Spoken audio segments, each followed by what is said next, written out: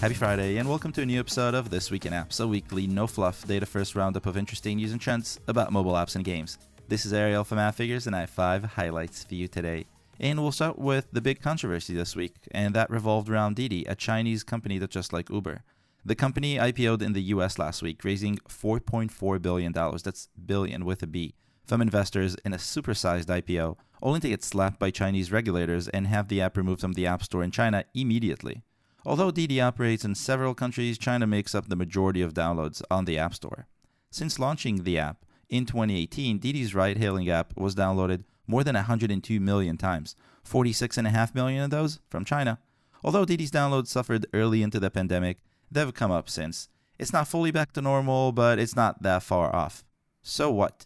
Why is this important? It's important because there are a few issues here that are kind of obvious. The first one is that regulators weren't really super specific about why Didi can't be in the App Store anymore. The main thing was data handling, but I couldn't really find what about it wasn't being done right. Then we have timing. The app was pulled from the App Store after investors sunk billions of dollars into the company, almost immediately. That caused the stock to drop, and in China's defense, it's been reported the regulators tried to stop the IPO, but Didi did it anyway. But the timing is still very suspect. Now, is Didi a victim of the turbulent relationship between the US and China? And will the stock recover? Can it recover once it fixes whatever regulators didn't like? All of those are good questions. It's very hard to tell. In the meantime, we know one thing. Keep, another Chinese company that planned to IPO in the US, has canceled those plans. So one thing is very clear. China doesn't want its companies IPOing in the US. What's going to happen in the future? I don't really know, but this is one very important case that we'll have to keep an eye on to see what the future could look like. Next up is Gettr. Last week, I had a quick look at Gettr, a new social media app that vows to protect free speech, from ex-Trump spokesperson Jason Miller. Now, it's been some news covered it as an app from Trump himself, but I'm pretty sure that's not the case based on all the news that I saw. It's possible that's what's happening under the hood and no one knows about it, but from what I've seen, this has nothing to do with him. And that's kind of important to, I think, the evolution of this app, which is why I bring it up.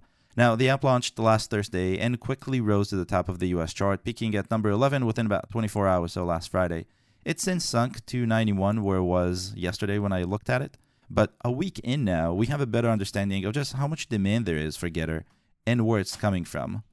Between the app's official release, which was last Thursday, and its announcement, which happened on the 4th of July, and Tuesday of this week, Gettr was downloaded by more than 946,000 people via the App Store and Google Play globally, according to our estimates. That's almost 1 million people. By today, it's probably 1 million.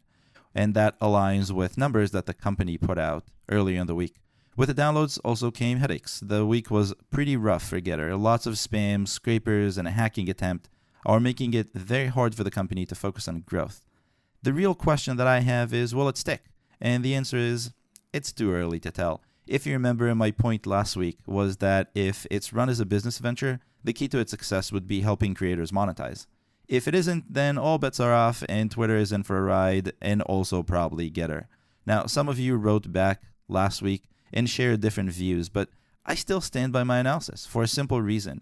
Even if Gettr is being bankrolled by someone with deep pockets who wants to make a political point and that's it, the app does not operate in a vacuum. It still operates in the same world where Twitter operates and Facebook and other apps where you can share your thoughts. So things that are necessary to operate it, like security and moderation, are going to be required as well. And those aren't cheap, and to attract the right talent, they have to be run as a company. At some point, those deep pockets might close or might shrink, and Gettr will have to figure out what to do with its future. I think also to grow, it will have to behave like Twitter and like other companies and not just as a political point. So I think they're going to have to spend some time or at least investigate or explore that.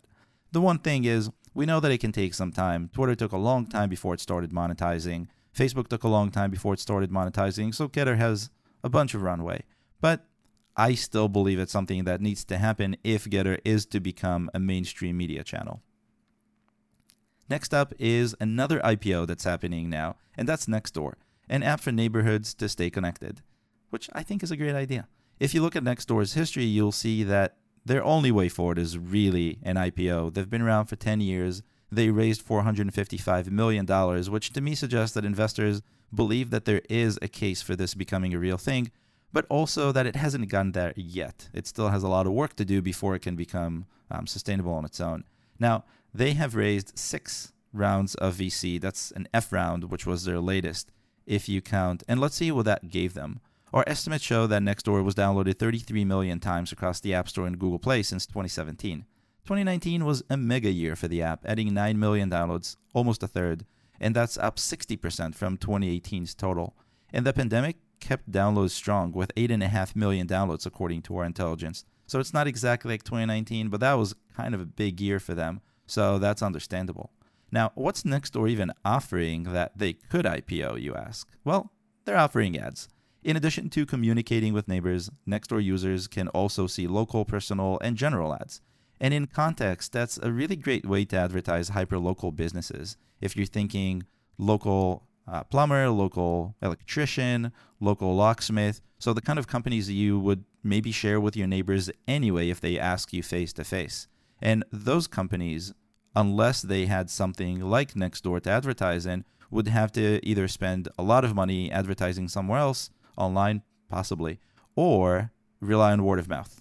And so this is probably a really good way for them to put their name out there. It's also a good way for bigger brands, larger brands, to have a sneak peek into smaller local communities where they may not be thinking about these big brands and may not be even expecting to see them there. So I think it's kind of a win-win for everyone. Now, question for any company that IPOs is, can it grow? Seeing as more people rely on their mobile devices and that social media has really gotten us accustomed to messaging, Nextdoor path to continued growth is pretty clear. Not only that, I suspect that we'll be able to see a strong correlation between its downloads and stock price later this year. And that gives us a good proxy to see where it's going. Next up is Clubhouse. I talk about Clubhouse now, I think, almost as much as I did back in January and February was really exploding. But the audio-only social network, and when I say Clubhouse, I mean the audio-only social network, not the project management software, which caused confusion in previous weeks. It has reached a new milestone this week. It's not even a year old, and Clubhouse has been downloaded 30 million times between the App Store and Google Play. Clubhouse's road to 30 million was an interesting one. Looking at our app intelligence, the app had a slow start back in September, but started gaining momentum in December with a daily high of 66,000 downloads, and that was on December 29th. Then, growth continued as celebrities began using the app and demand peaked again in February, but this time with a global audience and with a daily high of 340,000 downloads, and that was on February 16th. A few months went by, and it felt like Clubhouse was kind of a phase many were getting out of, but then came Android, and that's kind of amazing on its own, because all those numbers, the 340 and the 66, all those came from iOS only because Clubhouse was not available on Android.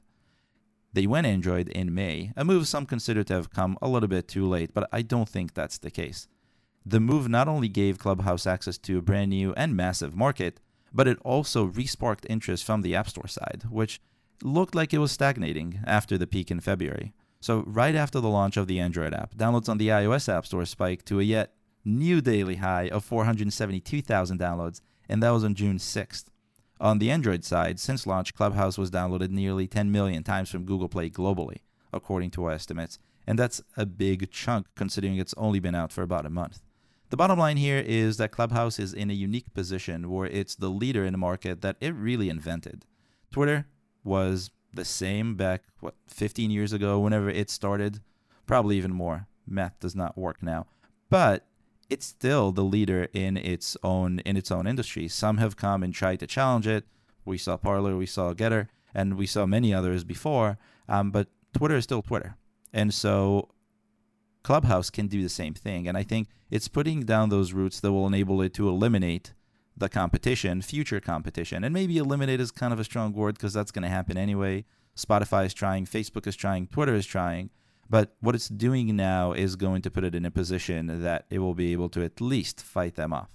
And I think so far it's doing pretty well. It's beating my expectations, that's for sure. And keeping with tradition, let's end on a high note by looking at a trend that's related to the on-lockdown.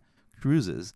The cruise ship industry was big pre-COVID, as we can see from downloads of the largest two lines, Carnival and Royal Caribbean.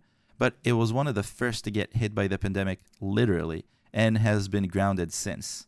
Until very recently. Since the announcement of cruises resuming, downloads have started climbing. So far this year, downloads for both Carnival and Royal Caribbean have quadrupled. Both started the year with about 2,500 new downloads per week, and that number has been climbing slowly as more things started to reopen. And the companies have started to engage customers with the idea of future trips now that it seems more possible. Last week, both apps crossed 9,000 downloads, almost 4 times higher than January according to our estimates. That's great news for Carnival, Royal Caribbean, and really anyone who's trying to board a big ship this year, because it's been a while since those happened. But there's a lot of sailing to be done before we can get back to pre-COVID downloads. In 2019, just to give you some context, Carnival and Royal Caribbean added an average 50,000 and 35,000 new downloads per week respectively. And so we have a long way to go. What do we need to watch to know what's going to happen? Well, I think that if the first few cruises manage to leave and come back healthy, meaning no outbreaks or anything like that, then we're going to see that trend climb more steeply. And if that continues to happen as we end the year, I think it's going to be open season on cruises, and we'll see a lot more downloads. And we're going to use those downloads as a proxy for how many people are excited about cruises, because I think you will download the app in most cases a little bit before you get on a cruise. And so that's going to give us clear visibility into how things are getting back to normal. And that's it for me. I will end this week by saying happy Friday. Thanks for listening. If you liked any of these insights and you want to see them for any other app, your own, competitors, or anything else, head on to appfigures.com/intelligence and get them for yourself. And that's it for me. See you next week.